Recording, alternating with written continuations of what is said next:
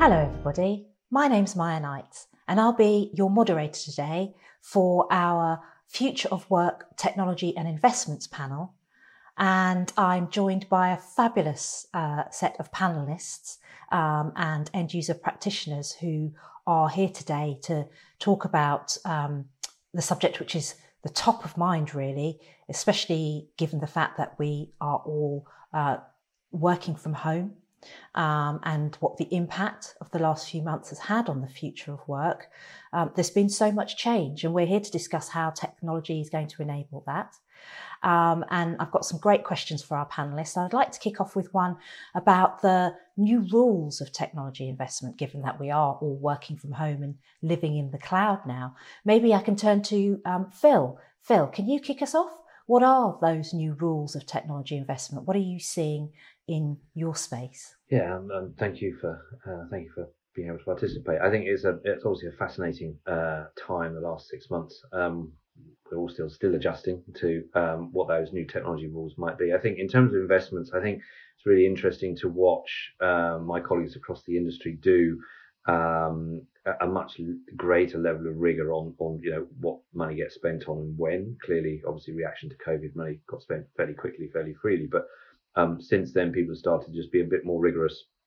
A lot of the investments, I think, are qualifying themselves as sort of 12 to 18 months investments rather than over 2 to 3 years. So it's about digital and cyber in many cases. And I think they're getting quite a strong drive on the sort of investment profile that gets approved. Benefits are being tracked on those programs much more rigorously than perhaps they would have been in the past. So there's a much shorter term focus, sharper return on investment on the technologies that are getting invested in certainly in my experience in the last 6 or so months. So that's my sort of perspective on life at the moment for those new technology investments. Slightly different slant on what Phil said there. The initial response was rather than the rules have changed, the shackles are off. And there's a large amount of investment being made that maybe wasn't made before. I think as things stabilise, and I'm not going to use the phrase new normal, but as we stabilise and get a better understanding of the situation we're operating in now, I think the controls are coming back and the visibility is coming back.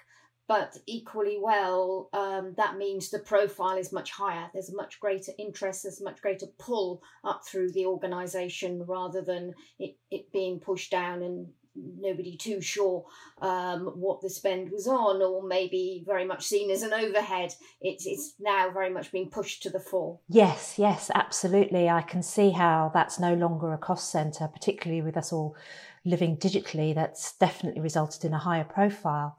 Eleanor, are you seeing anything similar from your perspective?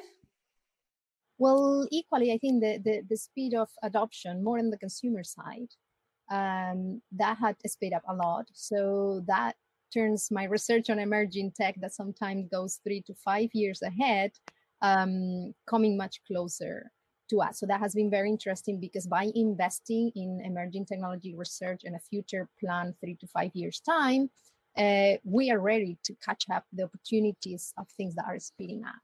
But on the other hand, it also means internally more investment in upskilling. I think that's very, very important.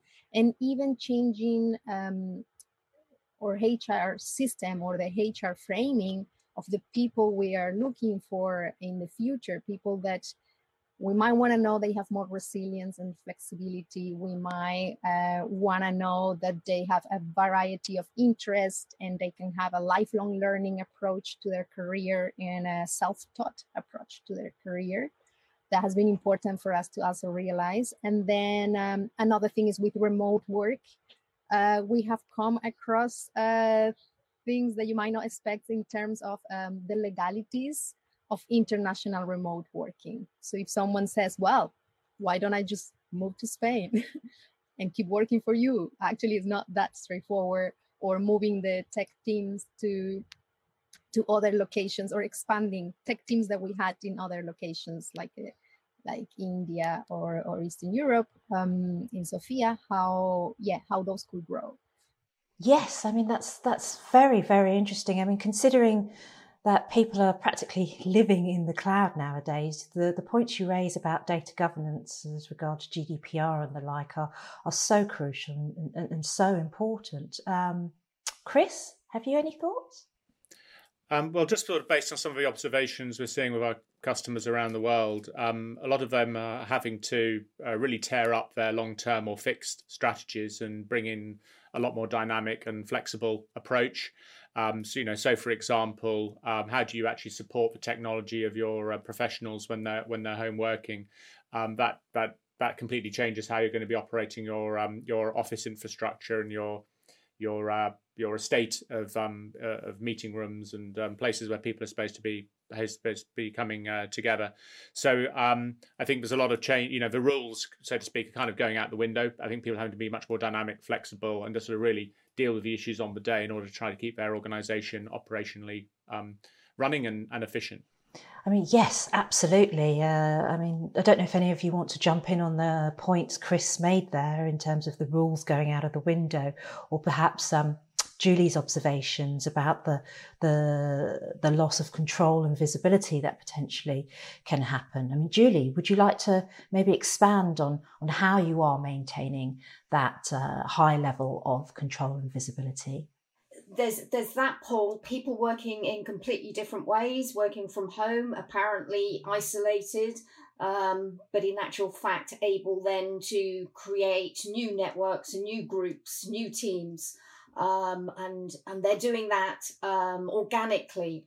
The criticality of the underpinning technology, all of the digital services, whether it's just delivering the day-to-day services or it's being more innovative, that can't be ignored anymore. It is front and center to every single conversation, whether it relates to things like security. Again, there's no argument now around investment in security, or people following the rules on what how to keep their devices and services secure. That criticality is there. So I think there's a tension between those two things, but I think both of them will ultimately go in the right direction. I think they can be moved together, so we get a positive change in the way people work. And also, from our point of view as CIOs, is sort of increased investment and value in what we do. Yes, excellent. You can see that emerging from our increasing reliance on digital technologies.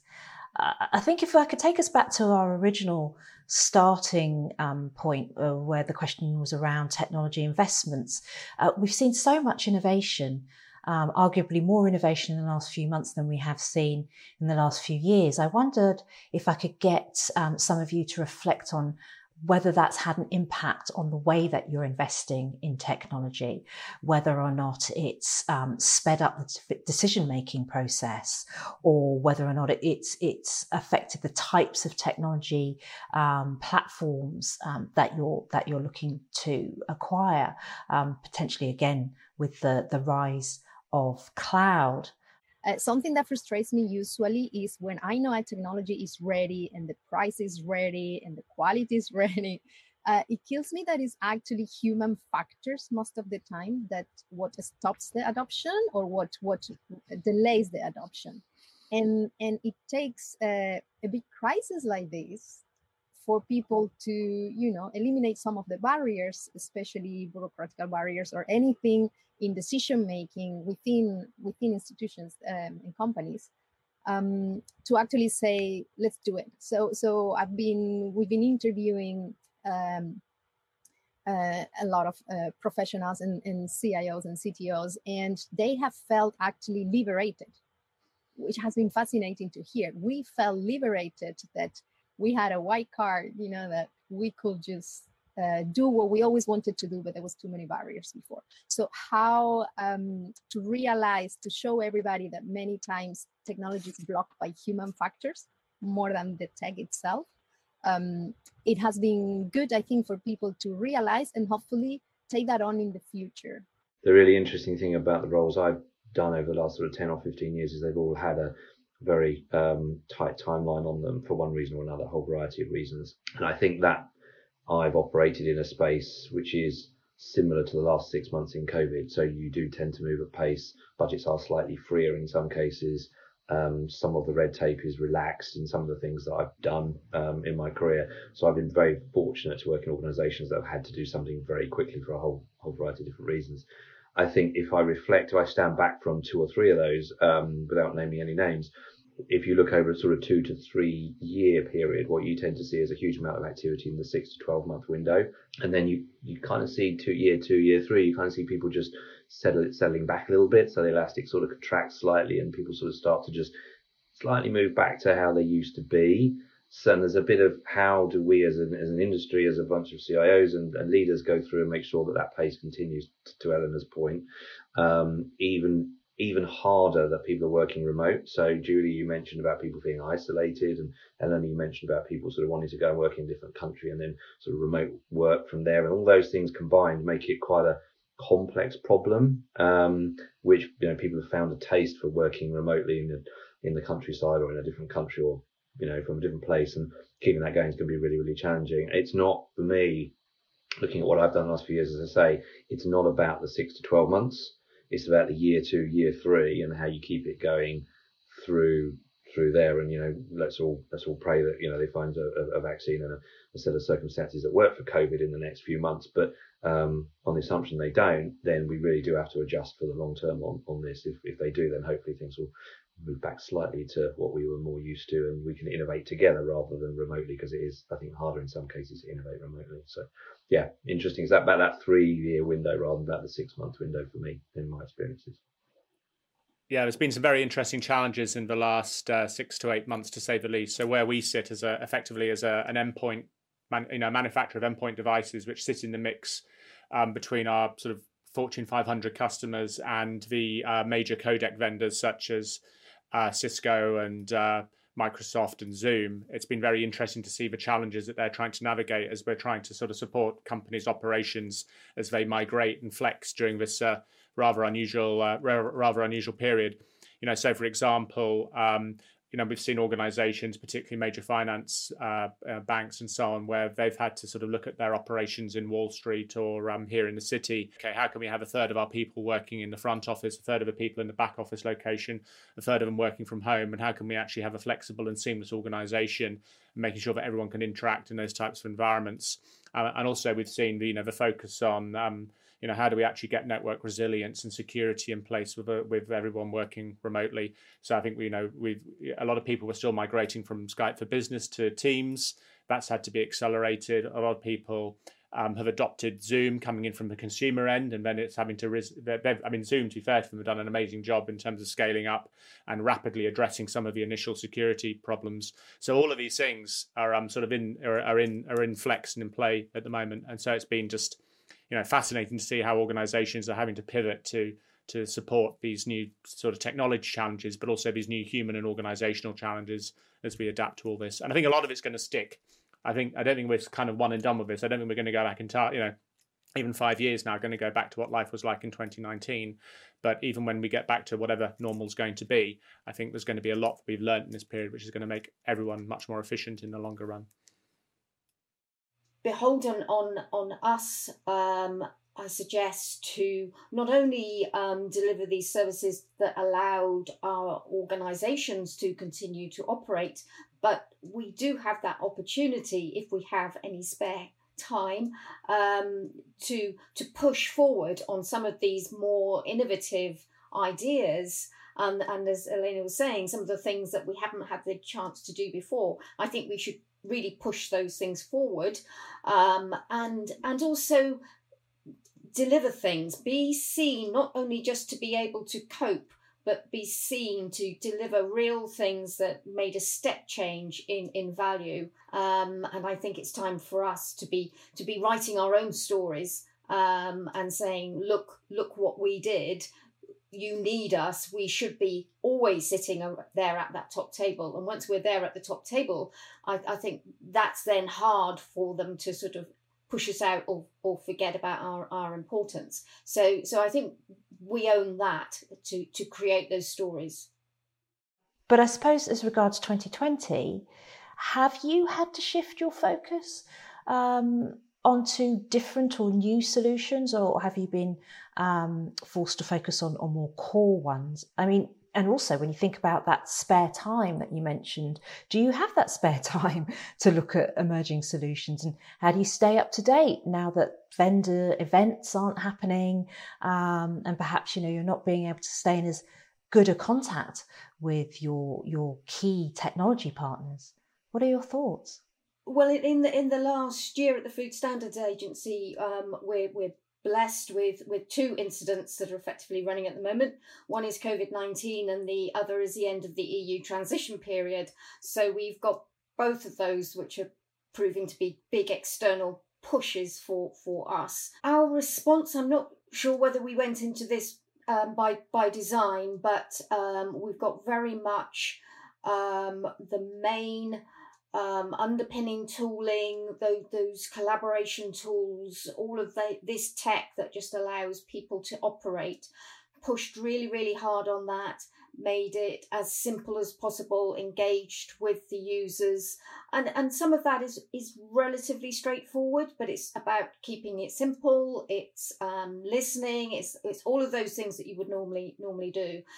And I think less in the middle ground, but then at the more innovative end of things, we now have got many people who are very interested in trying to predict the future.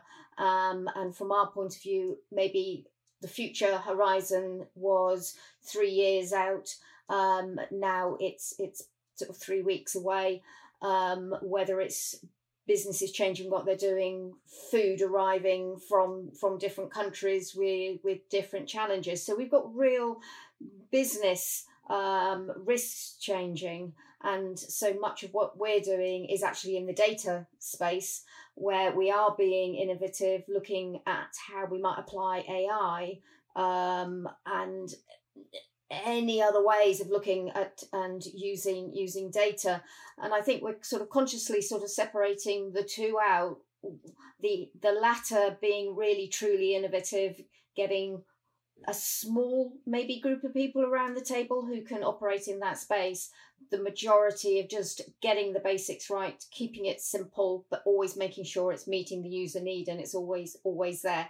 Fantastic. Thank you, Julie. That's absolutely fascinating. And turning to Elena, as I said, particularly given, Elena, the fact that you spend a lot of your time talking to technology companies and have mentioned being frustrated by the slow pace of adoption. How do you stay at the cutting edge, again, given the fact that we're all working remotely and those networking opportunities just aren't happening as naturally as they used to be? Where's your focus lie now, and how are you coping with keeping your finger on the pulse? I think another learning that is usually more attached to emerging tech research than innovation. So I call innovation the more short term and emerging tech the more long term. So before, I was mentioning the idea that things are speeding up. But another concept that I think teams should integrate more when they're developing new products, for example, is that when we're looking in emerging tech, we have to balance out what we get from consumers' feedback, what we learn from them, and what our experts believe the future is like. By always parallelly matching what the consumer, what we feel it needs by the everyday behavior, we are missing out on true innovations that not even the consumer can imagine. And that is something that it's more done in emerging tech research than in day-to-day innovation. And you cannot have your usual target market that is more easier to identify or to put in a box. That's changing. So it's important to have good experts that can foresee the things before even the consumer shows these reactions. People spending more time at home are shaping better their personal values as well. So there's going to be new habits and then a mind shift that goes with that. And I think society as a whole, if I'm not too utopian, it has shifted the values in positive ways, as caring more for communities, caring more for environments, and so on. And this impact the investments that we do. When we look in terms of how we run the business, then we also have two areas that are important. There is the cultural side that has been deeply been disrupted, the cultural side of how you run your business because of remote working. And then there is the efficiency on the other side. So for that, in emerging tech, we are embracing VR and AR and other immersive technologies to provide a more human and engaging side to the way we work.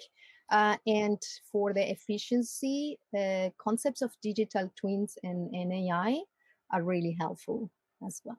So yeah, I think I agree. I think with everything that's been said. I think the build I'd have probably is, you mentioned also about sort of vendor relationships in terms of social distancing and those kinds of things. I think the really interesting thing for us is that we've probably strengthened our relationships right at the beginning of COVID in a way that I don't think I ever would have imagined we'd been able to do so fast. So I was able to. I have 2 or 3 major vendors who support us across 2 different continents beyond Europe. In both cases, we had their entire team working at home inside about a fortnight. Historically, the business had always said, no, we wouldn't enable that at home working overseas for a variety of security perceived reasons. And yet we were able to find, perhaps more practical is the best way to put it, but more practical ways of allowing that to happen. By moderating the way we did certain business processes and certain data flows, and allowed 1,000 people in 2 continents that were equally as heavily impacted as Europe was right at the start. And that's led, I think, to a different level of working, different level of trust, different level of openness in those conversations.